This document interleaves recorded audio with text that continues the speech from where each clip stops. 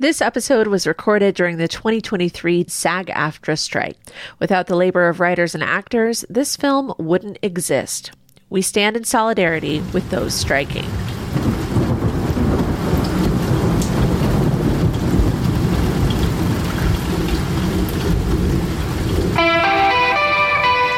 Attack of the Final Girls is a podcast about the horror genre, so listener discretion is advised.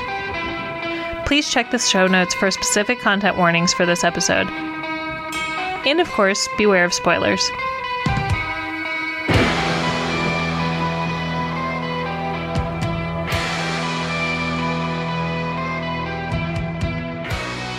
Welcome to Attack of the Final Girls. I'm Juliet. And I'm Teresa.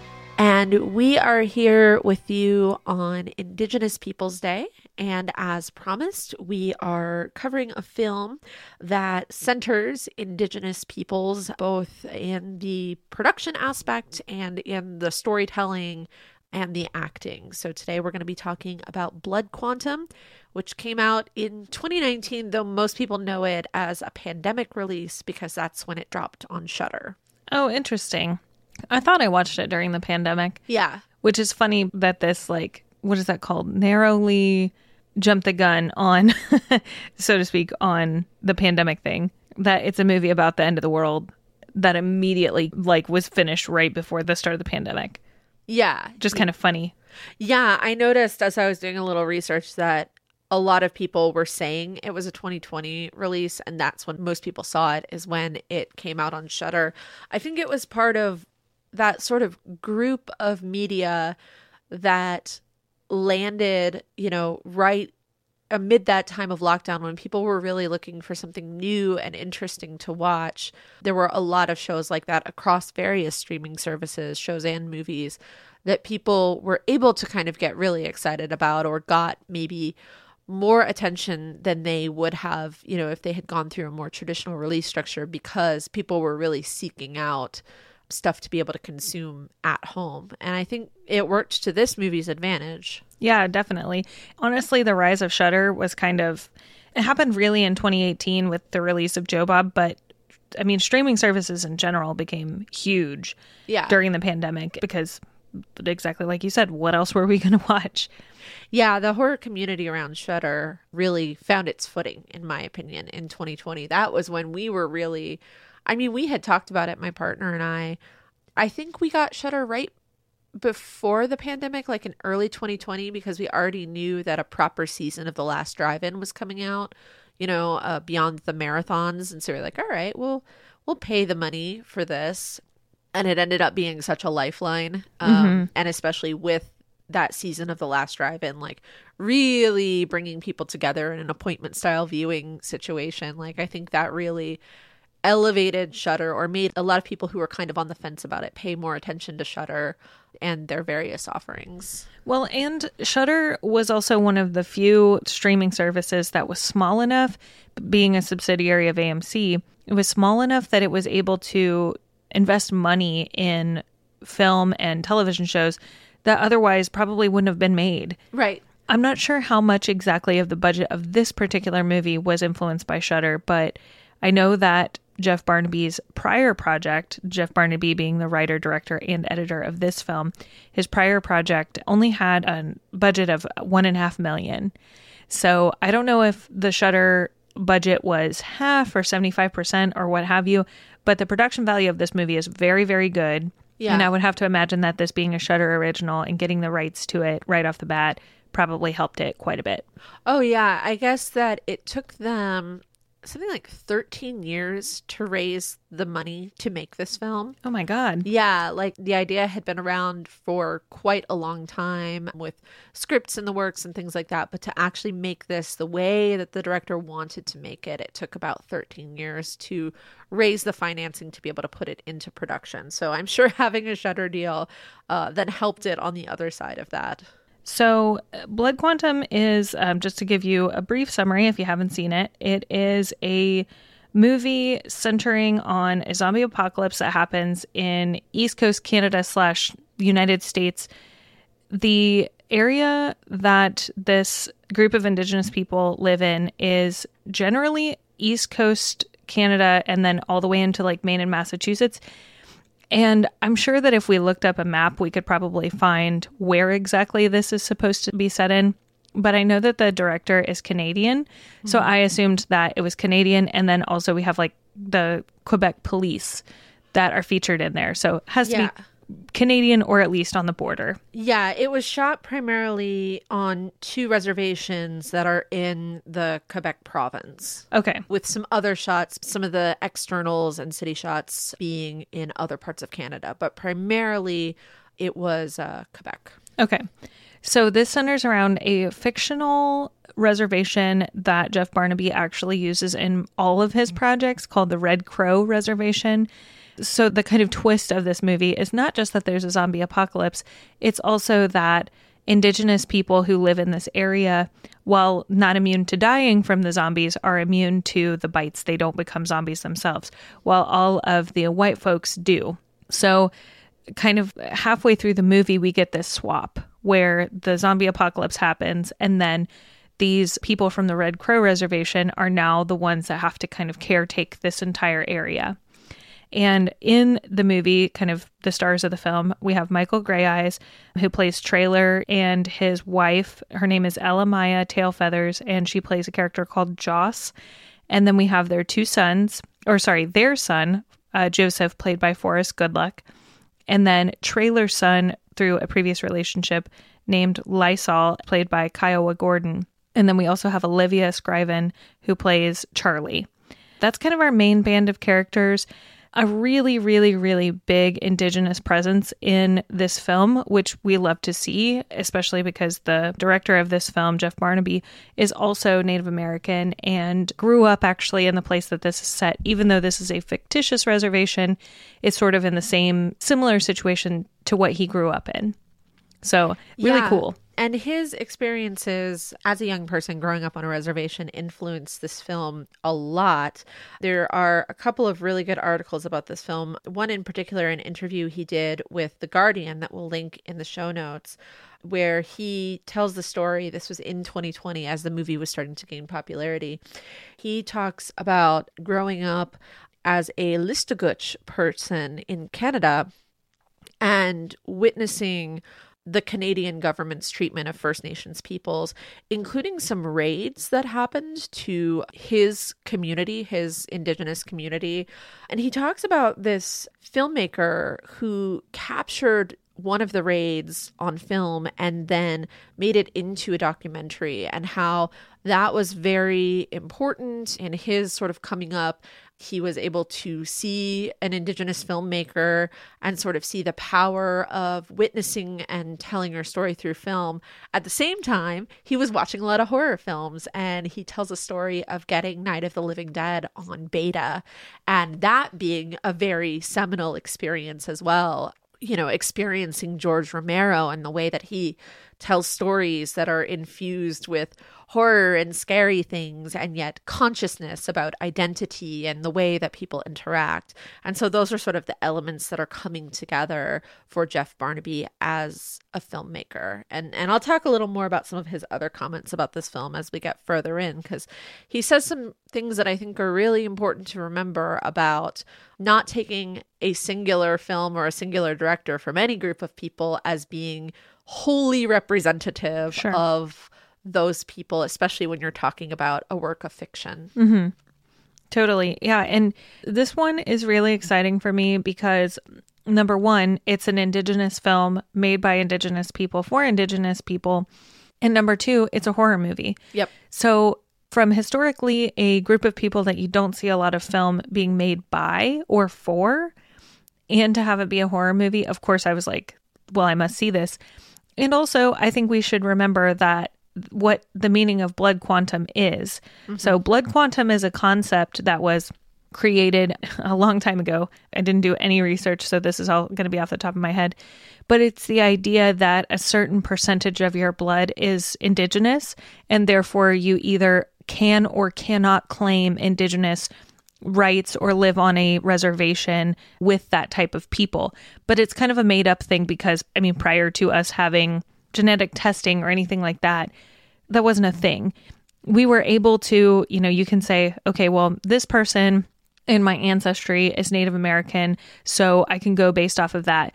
But it's all really just a way to like be racist, to include or exclude based off of the quality of your blood. Yeah, and I think it's important to say that the blood quantum laws were created by predominantly white governments to oppress Indigenous peoples, and then have been turned around and used by, in most cases, air quotes, well-meaning white folks who have been told a story about their heritage that may or may not be true to try to appropriate, whether consciously or unconsciously appropriate Indigenous identities, either for monetary gain or just for that kind of weird appropriative thing that white folks do to try to, rather than learn our own stories, tie ourselves to somebody else's story because it seems cool or interesting or exotic. So it's like highly problematic. And I know different groups throughout the United States and Canada have responded to blood quantum laws by treating tribal membership in many different ways and really trying to both protect but call in, people for whom this is a true part of their identity. And it's complicated and it's not easy, and different groups treat it differently. I mean, it was originally designed as racial segregation. It was to determine a group of people to be or not to be this part of this group. Yes. And it was murky then. I mean, saying somebody that has a blood quantum of 1/2 just because they have a, Indigenous parent is, number one, murky in general, because we can't know the history of somebody's genetic code in the 1800s. We just couldn't do it. Yeah. But in this case, it's kind of a way to reverse the idea of blood quantum as being, you are now in this racially excluded group of Native American people based off of your blood quantum, and saying now you are the one that has power in this situation because you are going to be immune to this zombie apocalypse. Yeah. Not immune to dying, just immune to being infected. Yeah. Knowing what blood quantum is, as soon as I saw the title, I was like, okay, this is going to be interesting. Yeah. And all I knew was that it was a zombie film. But having that kind of turnabout in, I would say probably between a third and a half of the way through the movie, was very interesting to kind of change the power dynamic. Because in the beginning of this movie, we have kind of a display of everyday life for Trailer. He's in this tribal police department or sheriff's department. I can't remember if it's police or sheriff. He carries a badge. He carries a gun. He's the guy, he's the dude who's settling all this stuff and trying to figure things out. And he's, his son's been arrested. He's got to go get his son. His eldest son has also been arrested with him. His son's mom is not happy about this. He's having to figure out what happened to these dogs. His dad's calling him. Like, all these things are happening. And it's very nuanced and very real. And although I can't speak from my experience because I've never lived on a reservation, but being that I came from a group of people who lived in a very poor area of the United States, I can say that this is something very real to them still. Just to kind of make a parallel, living in a place where you still have to hunt and trap a majority of your food. You don't get to go buy it. A place that maybe not everybody has a telephone and you have to go to your neighbor's house to use it, or to a store or a business to use their phone.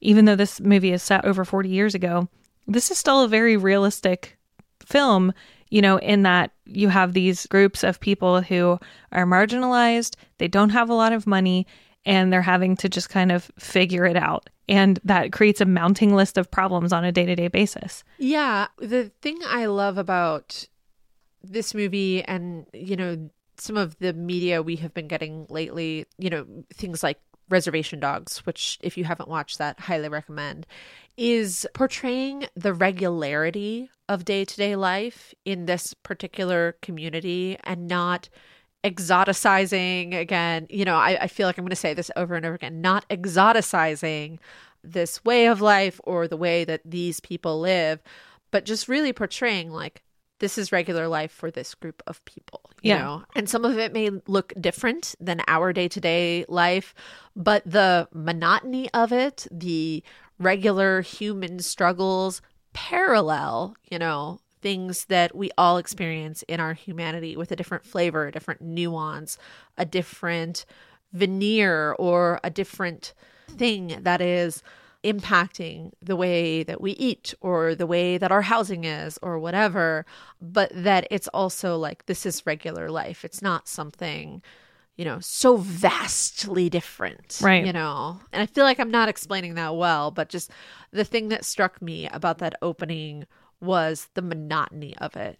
Here we see people going about their day-to-day lives in the community, and most of them are working very hard, and some of them are effing up, and some of them are just trying to get through, and they're trying to help each.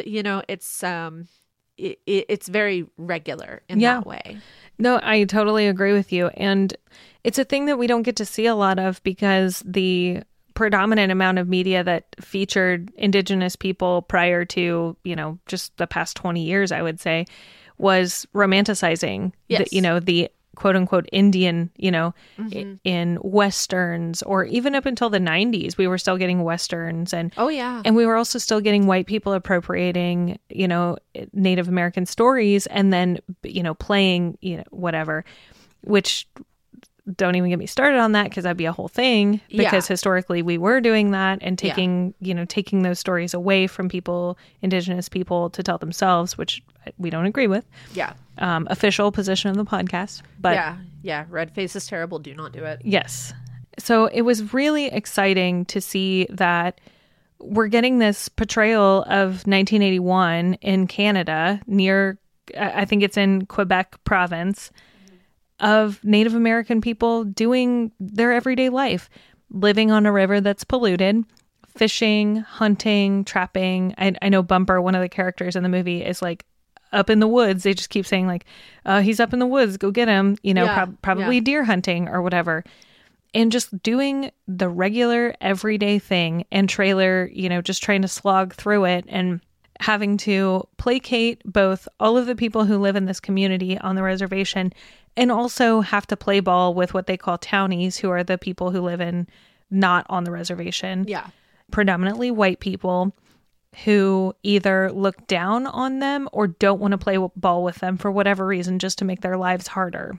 And that is such an interesting thing that we don't get a lot of representation in media, not until more recently. So very exciting to see that, because I think if you don't know what that, like, I can't understand what a lived experience is for any of the people until I see it presented to me.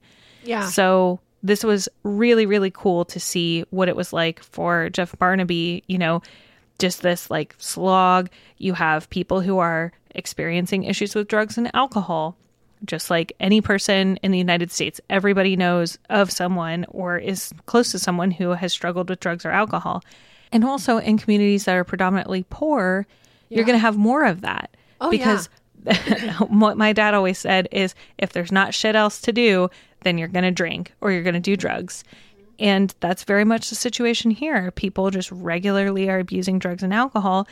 And so Trailer is having to deal with that. And Trailer is also trying not to come down too hard on his son and do right by his kids, even though one of them is like probably a lost cause at this point, specifically Lysol is who I'm talking about there. But it's very interesting because although different, it is not so far away from us that we can't easily relate to the struggles of this. And I also think that it's easier to get into a film when you're able to say, oh, I know somebody who's like that, or I've been in this situation. It's so much easier to relate to a film. And these characters are flawed and robust and deep. And they, there's nobody that's good all the way through. And that's such an awesome way for us to be able to sit here and watch this movie, because zombie movies end up being puerile sometimes, where the characters are like very two-dimensional. The bad guys get eaten by zombies. A couple maybe good guys are going to get eaten by zombies to get you in the feels. And then the good guys are going to make it out alive. But that's not how this movie goes.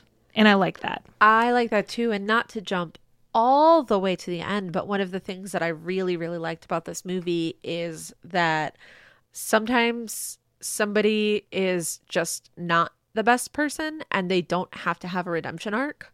I'm talking about Yeah. Lysol in particular. Like, it becomes puerile when in a horror movie, especially a zombie movie, but in any horror movie, like, yeah, a good redemption arc can be good sometimes where you have the troubled character, the F up character, whatever, and the thing happens, the horror happens, and it forces them to step up and be a leader or a hero or make a noble sacrifice or whatever it is. But I think the reality of the human condition is not everybody is capable of doing that or willing to do that or has the capacity in their current reality, even with the addition of the horrors or something to kind of shake them out of that reality, to get out of their own way. And sometimes people, even faced with the world literally falling down around them, will, out of protection, default to that less than desirable behavior, or that, you know, that effed up behavior, or that behavior that excludes, you know, the needs and concerns of community. And we see that in Lysol, and I actually appreciated that, that he, you know, spoiler alert, he does not get a redemption arc. Yeah. Like, he just, and it's not to say that he's entirely a bad person. I think we see very clearly as the movie progresses that he has his perspective and he has his reasons for behaving the way that he does. And a lot of that is out of trauma, and the apocalypse is not going to change that. This is a person who has endured a lot of trauma and responds to the world with his trauma informing his every action. And guess what? Like, a zombie apocalypse is just another thing that happened to him. Yeah. You know, and it's not going to radically change the way that he approaches the world or responds to it or behaves. And actually, that is such an awesome way to segue into what I wanted to talk about, which is kind of the way that this movie deals with exchanging power. Yeah. Because Lysol is absolutely the type of person who cannot handle an exchange of power, because Lysol has built his worldview around being traumatized and being the one without power in a situation. Yeah. So to kind of elaborate on that, the idea is that this Red Crow reservation exists on Quebec province land, but that they're not getting the same resources. And this is all done through very skillful writing and just little pieces of dialogue back and forth between sometimes Lysol, but mostly it's centered around Trailer, because there's a situation where someone he knows that lives on this reservation needs an ambulance, and the townies, quote unquote, don't come to the request for the ambulance. And Trailer says, well, they never do. And so there's that. And so we understand through these just little snippets of dialogue, they don't belabor the point or anything like that, but just these little snippets of dialogue, that this reservation is not being served by the community around it. Yes. That they're kind of, I don't want to say put out to pasture, but they're left to themselves. Yeah, they have to do everything themselves. They're expected to, even though they don't have some of the resources that this town nearby is going to have for them and should be sharing with them. Yeah. So that's kind of the overarching theme that we're seeing in this movie. And then we see Lysol, who kind of like goes into the towny side and creates havoc and makes a mess. And then he and his brother Joseph both get arrested on the towny side, which unfortunately, because of that, Trailer has to go and play nice with the sheriff or the sheriff's deputy over there in order to get him out, which that's just something that he has to do. And when he gets there, the sheriff's deputy is not in a hurry. He doesn't care. Even though he has nothing else going on, he's got his boots kicked up and he's watching TV. That's how they treat, the people who live on this Red Crow reservation. So Lysol has this very interesting, very shield-like point of view where he's like, well, everybody else wants to shit on me, so I'm just going to go and create havoc wherever I am. I don't care about getting a job. I don't care about supporting myself. All I care about is creating havoc, drinking beer, doing drugs, whatever. And we see that very early on.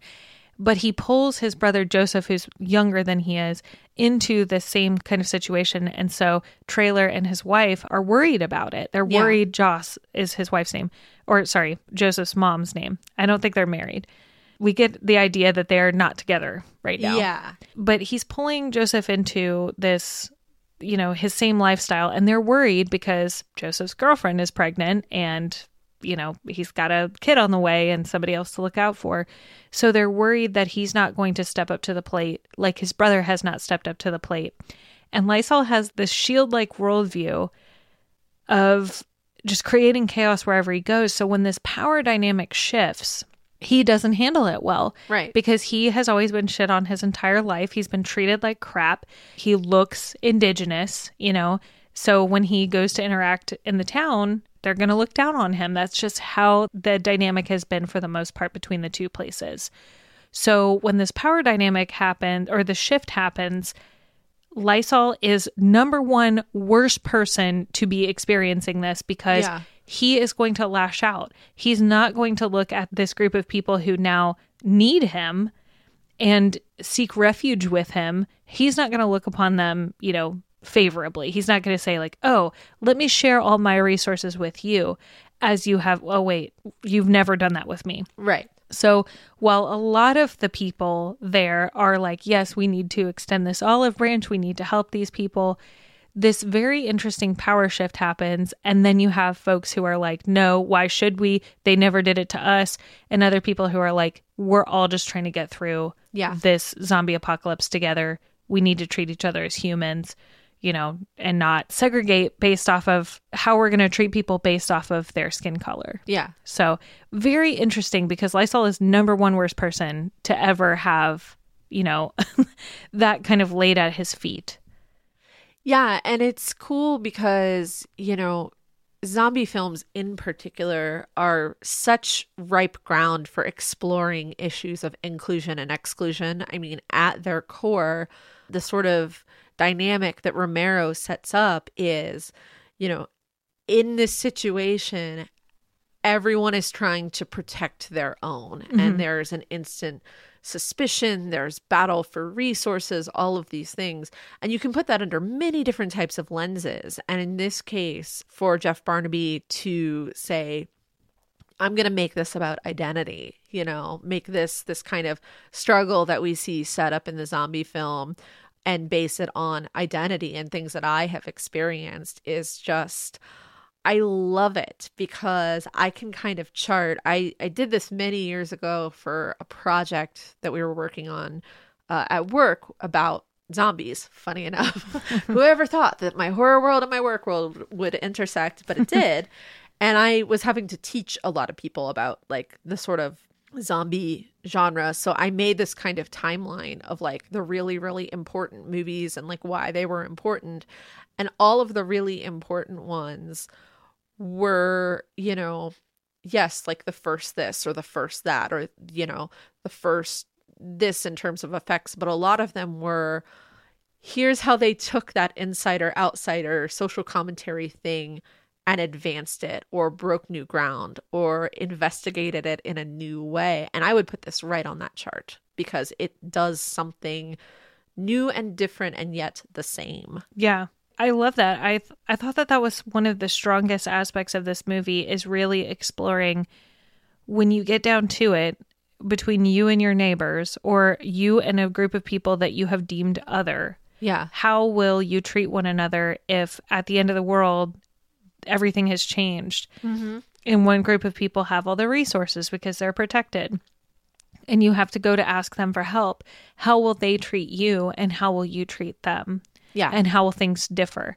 So this is such an interesting movie because for the most part, the indigenous people initially did not want to accept the townies into their new I'm just going to call it the new reservation because it's protected by walls post-apocalypse. But they don't want to accept the townies in because they put them all at risk. Yeah. Because even though they're immune to this virus, it's still possible that they could die. It's like a modern way to look at what actually happened in history.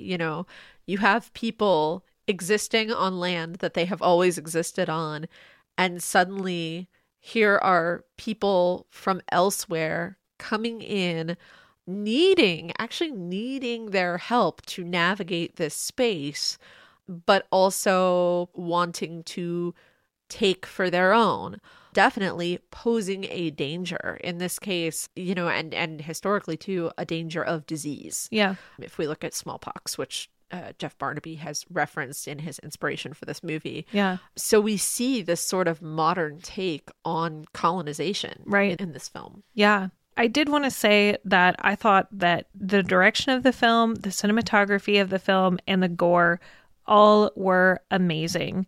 Yes. For me, I really thought that there were some shots where I was like, man, this is just as good as, and what it called back to me, for me, was It Follows.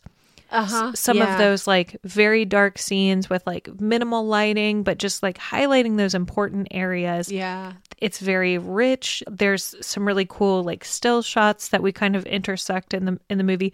Some really cool animated scenes too. I loved the inclusion of the animation. Yeah. Very unexpected, but I liked that it was there. Yeah, totally. To kind of show us metaphorically what we think is happening, and also to show us in reality the changing of people as we go along through the movie. And I know we talked about it being close to George Romero, but directorial style wise, I thought Jeff Barnaby hit this perfect middle ground between John Carpenter, sort of a more artistic look at some of these scenes, and also the sound. I thought the sound was really, really good. Yeah. Because we get a lot of zombie movies now made by Zack Snyder, which I love a good Zack Snyder horror, zombie movie. Don't get me wrong. But we get these scenes and sequences where we have to make fun of the zombies, and it ends up being a little bit more humorous. This movie, though, stays serious pretty much throughout. Yeah. With the exception of a couple of instances where the indigenous people will have this like really deadpan humor, which is funny, but not to the point where it's going to derail you from what's happening in the movie and the seriousness of the situation. Zack Snyder definitely took the thing from the original Dawn of the Dead that a lot of people, myself included, kind of don't like about the movie, which is like, we're going to give you this serious movie, but as an antidote, all of a sudden, like, and I'm talking about the original here, hey, there are bikers and there are pies in the face, and some people need that antidote. This is why I like Day of the Dead so much better than Dawn of the Dead. Like, I like a serious, dark, just like, just give it to me. And this movie does that, where it doesn't relent very much. There are moments of pause and quiet where you can catch your breath, but emotionally it does not let up. And I think that actually works in its favor. Yeah. The cinematography, I was fully with it. The George Romero / Zack Snyder levels of gore were great. Yeah. The gore in this movie is very, very good. Mm-hmm. And I know that they use a little bit of CGI, but for the most part, it's very good. It's very practical, very realistic. There are parts that's funny. I mean, Bumper puts a chainsaw through this EMT's head on top of trailer, and he just gets drowned in blood, which is awesome. It was great. It was such that was such a fun scene to watch. But they don't like have, sequences where it's like, okay, 4 people back to back, they're all going through this whole mess of zombies and they're slaughtering them. It's not like Edgar Wright level of like zombie goofiness. Yeah. It's not like Zack Snyder level of like, okay, let's put on an AC/DC song and just like cut off a bunch of people's heads. There are instances where that head cutting off situation happens, but they keep it either very quiet, which I appreciate, or there's like a part where Bumper he puts on a tape and he's playing like an old country song while he's luring all these zombies out with the patrol car. And I just thought that was great. I really loved it. Like every part of the production of this movie I thought was very, very good. Yeah, and that scene keeps it in the world of the film. It doesn't take you out, it's not AC/DC, or like I always think of all of the movies that choose Sabotage by the Beastie Boys, which I love. I love that song, no judgment. But like, it's like, okay, now it's time for the weird like rock informed song montage with some like slowed down action and whatever. Like this movie doesn't do that, and I like it for that. I don't know what it's called when you do this, but you know how sometimes they'll like start playing a song and it'll sound like it's on the radio, and then they end up making it like over. Oh, yeah. I don't know what that's called, but they don't even do that. No, they don't. Like the cassette tape that he puts in, it sounds like it's in the car the entire time. So as he drives away with all these zombies attached, the music goes away too. Right. Which is really cool. Yeah. So I don't know. All in all, I thought that everything about this movie, there's no breaks in the writing. There's no breaks in the dialogue. The dialogue is good the whole way through. It's realistic. The shots are great. And I'm saying all this because I'm eventually going to get to all the criticism that this movie got. And that's why I'm bolstering myself. Juliet said while we were watching this, I'm sure she said it on the podcast before, the best zombie movies have great gore and like insane levels of gore and blood, but also something really good to say. Yeah. And this movie checks both of those boxes, like in spades. Yeah. Yeah. You have to have both. I don't think a movie can succeed as a zombie movie without both. You know, like, yeah, they exist. There are some zombie movies that try way too hard to have something to say, and they don't show, and they come off as too preachy, which was one of the criticisms of this movie that I completely disagree with.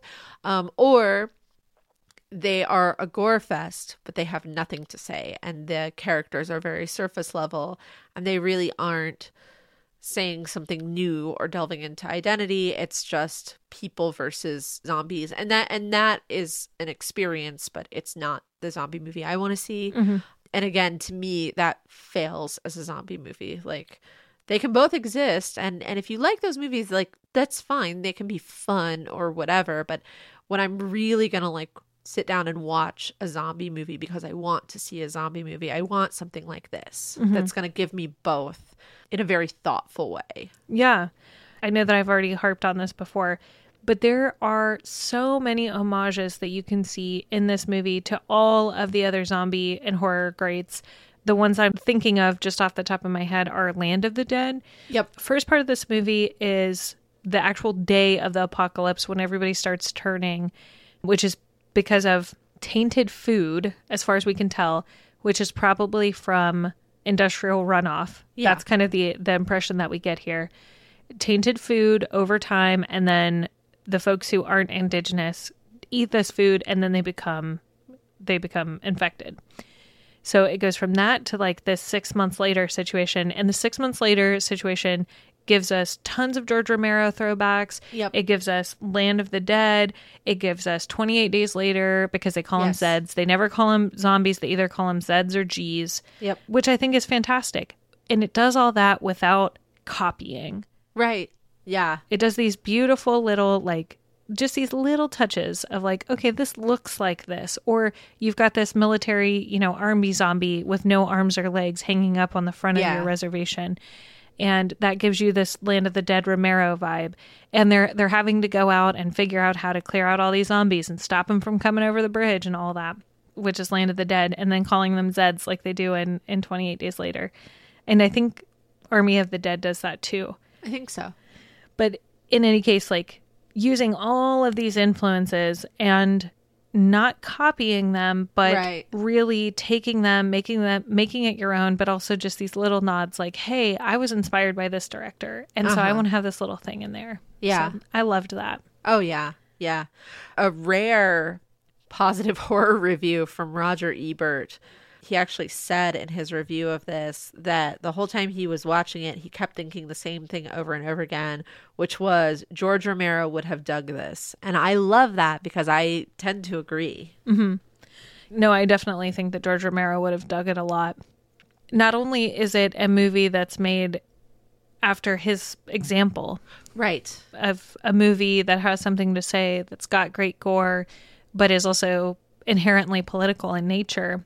But also, I think George Romero was always on the side of people who historically have not had their stories told. Yeah. To make them the center and the focal point. So, I don't know. I love it all the way through. I really, really enjoyed this movie. And so, in saying that, we're going to get to all of the criticism that this movie got. I don't understand. So this movie does not have super high reviews. I mean, it's got 5.8 out of 10 as of this recording on IMDb. I have to imagine that the reason why that happened is it got review bombed. And I think the reason why that happened is because this movie centers around white people being the problem. So it's partly that, but it's also partly like this exchange of power, you know, putting a finer point on treatment of Indigenous people specifically, but treatment of minorities or marginalized people in general, and how the larger population of white people don't tend to reach out and share resources in an equitable way, in a productive way, and then changing that and then saying, okay, now Indigenous folks are going to be the ones that have those resources and are or are they not going to share them with white people? And also white people or non-Indigenous people being the ones that could come in and be infected and murder everyone. Yeah. I have to imagine that that is part of the problem why people were like, oh, this, and the other thing that people said, oh, it's too preachy. Except it wasn't. I really never got that. So subtly told. Yeah. You know, I feel like, and I don't want to give people more credit than they deserve, because I think there are still people who would feel this way watching this movie now. Like, it was anti-white, wah, wah, wah. Well, it's not, but whatever. But when I think about the time that this movie came out, it was pre-George Floyd, and it was also pre this sort of moment where the remains of children that were killed in residential boarding schools in Canada, that all came to light either in late 2020 or early 21. And so I would hope that maybe some of those people that felt that way about this movie would have learned from these events, you know, and would have, you know, done some work and some study and would maybe come back to this movie with a different perspective. This movie definitely dropped at a moment where it's kind of a microcosm of the film, right? Like, we were all feeling very self-protective and very perhaps less than generous to other people because we were in it and we were at home and trying to survive. And I'm not giving people a pass because it's kind of no excuse, but I can also see where circumstantially why perhaps people would have thought that. I'm sure there are plenty of people that would watch this movie again and be like, no, it's anti-white, but perhaps given what has happened in the United States and Canada since this movie's release would cause people to reconsider their position on this film now. I hope. Yeah. Perhaps that's very Pollyanna of me. I don't know. It's funny that you bring up the residential boarding schools, because actually Jeff Barnaby's first major full-length movie was actually, it's called Rhymes for Young Ghouls.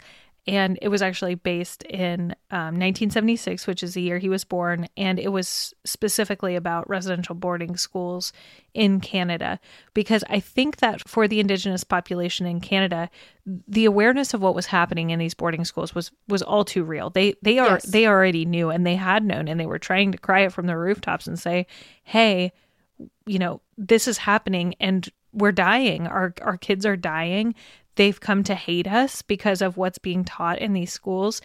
And not to get off on too far of a tangent, but yeah, I absolutely think that maybe giving it another shot now might be a little bit more kind to both the nuances of how Indigenous people were treated in Canada in general, and also like the shift in power, because not only are we seeing it with Indigenous people and white people, but also the way that we've treated minorities in the United States. Yes. All minorities. I mean, during the pandemic, it was Asian Americans and Black people in America too. Just kind of the more, I mean, I guess we could call it woke, but whatever.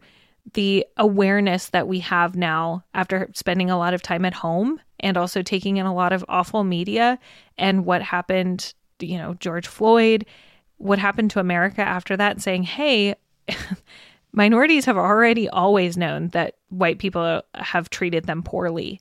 And now we're finally like, oh shit, we should have been listening. Yeah. And I think perhaps too, especially now, those who are open to learning are much more aware of the systemic way in which we all implicitly or explicitly, most of us both, contribute to systems of oppression, right, literally every day. Yeah. And I think that when this movie came out, those who were already immersed in this world, and I'm talking about non-BIPOC folks for a second here, white folks who were already immersed in this studying world were aware of it, but white folks writ large had not been introduced to this concept of systemic racism, classism, oppression, etc. A lot more people are aware of that now, but I think confronting that at first, it is such a confrontation, you know, to be like, I'm just a white person living my life. I've never done anything wrong, but you know, I don't hate people, whatever.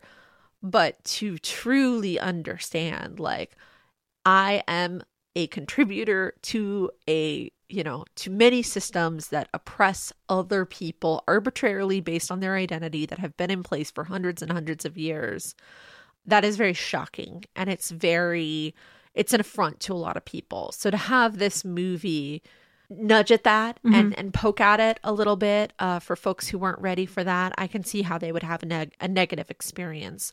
My hope is that for those folks that had a negative experience, and again, I'm going to be all Pollyanna for a second, that maybe this movie has stuck with them and continues to poke in a way that will eventually, along with other things, start to poke at that and help contribute to an understanding.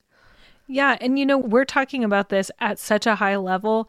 This movie does not even really get at it at the point that we're even discussing. It doesn't. This movie is very subtle and very, I would say, generous in its treatment of this power exchange that we're talking about, because so many of the characters are informed by both the personal and also the systemic way that they're treated by the other folks in this area. And we're also talking about a small town. Yeah. We're talking about a microcosm, which makes it much easier for us as viewers to understand exactly what that dynamic is. Yeah. We're not talking about all of Canada or all of the United States. We're talking about these two very small towns and how they're interacting during this time of struggle.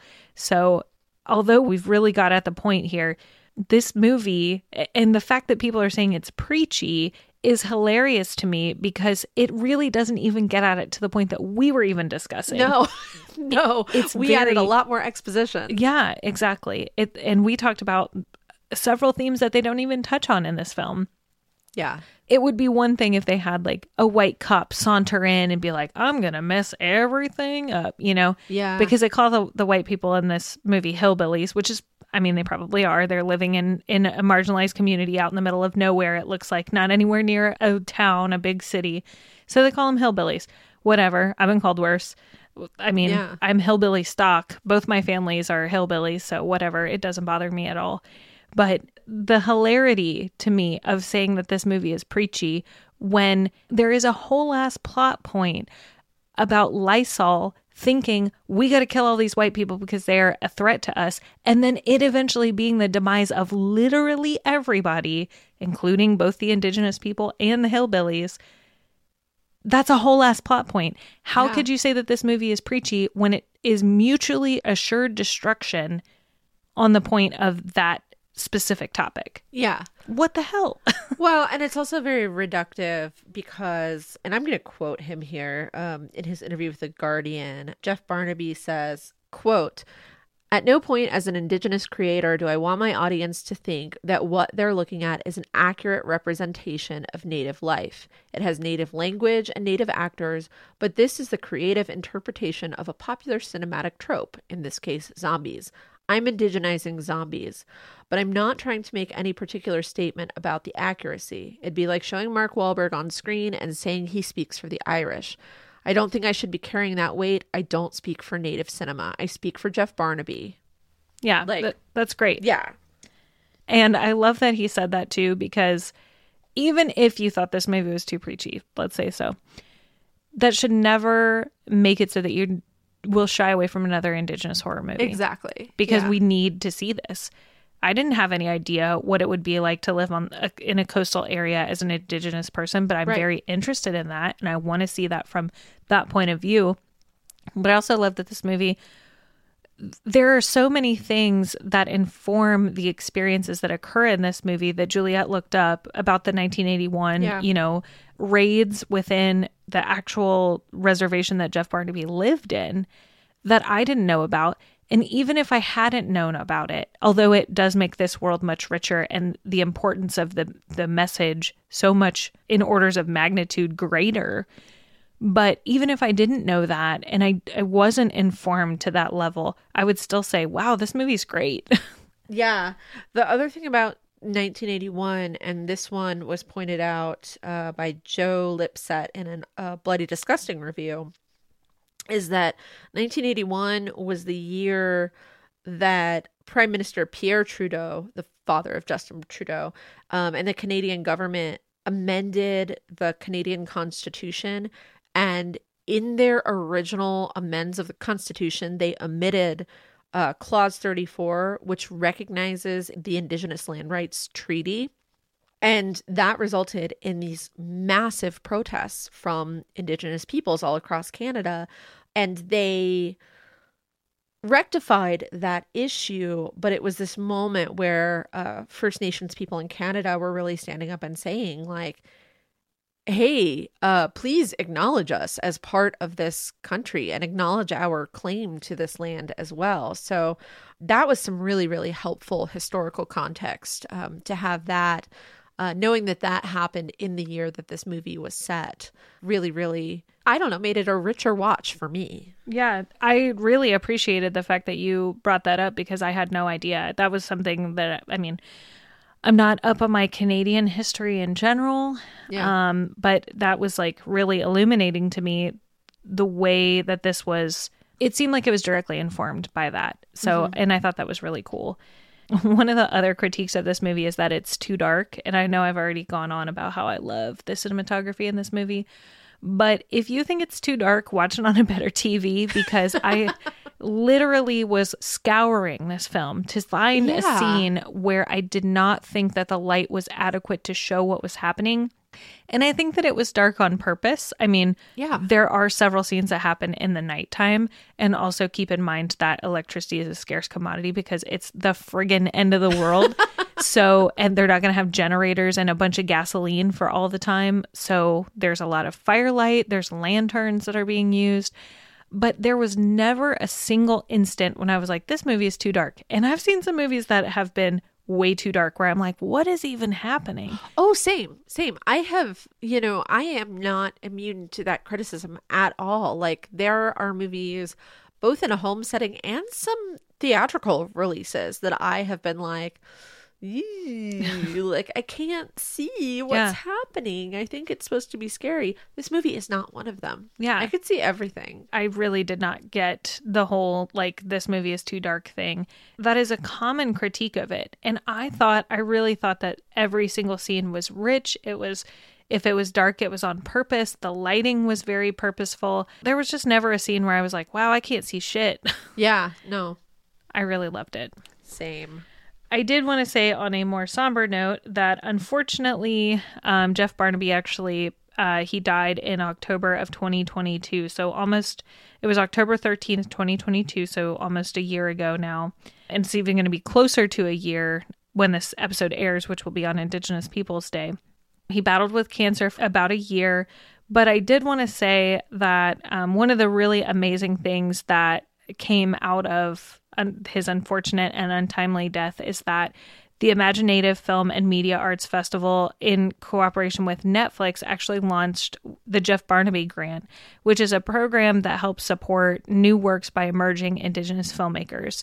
So even though we won't have any more Jeff Barnaby movies to watch, we at the very least, will have this grant that will help assist other people who are emerging Indigenous filmmakers to tell their stories so that we can continue to watch and be exposed to these stories, because I think we need that. Absolutely. So next time, we've been in the 2000s for a little while now, actually. Yeah. Now we're going to go back to 1964 for our next episode. and do a Hammer film. I believe this is our first Hammer film. It is. Which is exciting. And this is actually one that I have never seen. I've never seen this one either. First watch for both of us. Very exciting. Rare for it to be a Hammer film that I haven't seen. We're going to do The Gorgon, which is from 1964, directed by Terence Fisher. Of course, being a Hammer film, we have both Christopher Lee and Peter Cushing in the action. And I'm excited. You and I are both big fans of Medusa myths and Gorgon myths and reception thereof. So we'll see how this one does. I can't wait to shoot the shit about Medusa with you. Yes. Thanks for listening to Attack of the Final Girls. Find us online at attackofthefinalgirls.com. And hear bonus episodes at patreon.com/Attack of the Final Girls. We're Attack of the Final Girls on Instagram and TikTok. Our theme music is by House Ghost and is available on Rad Girlfriend Records. Be sure to subscribe on your favorite podcasting app so you don't miss an episode, and rate and review on Apple Podcasts so more people can find the show. I'm Juliet. And I'm Teresa. Until next time, stay scary.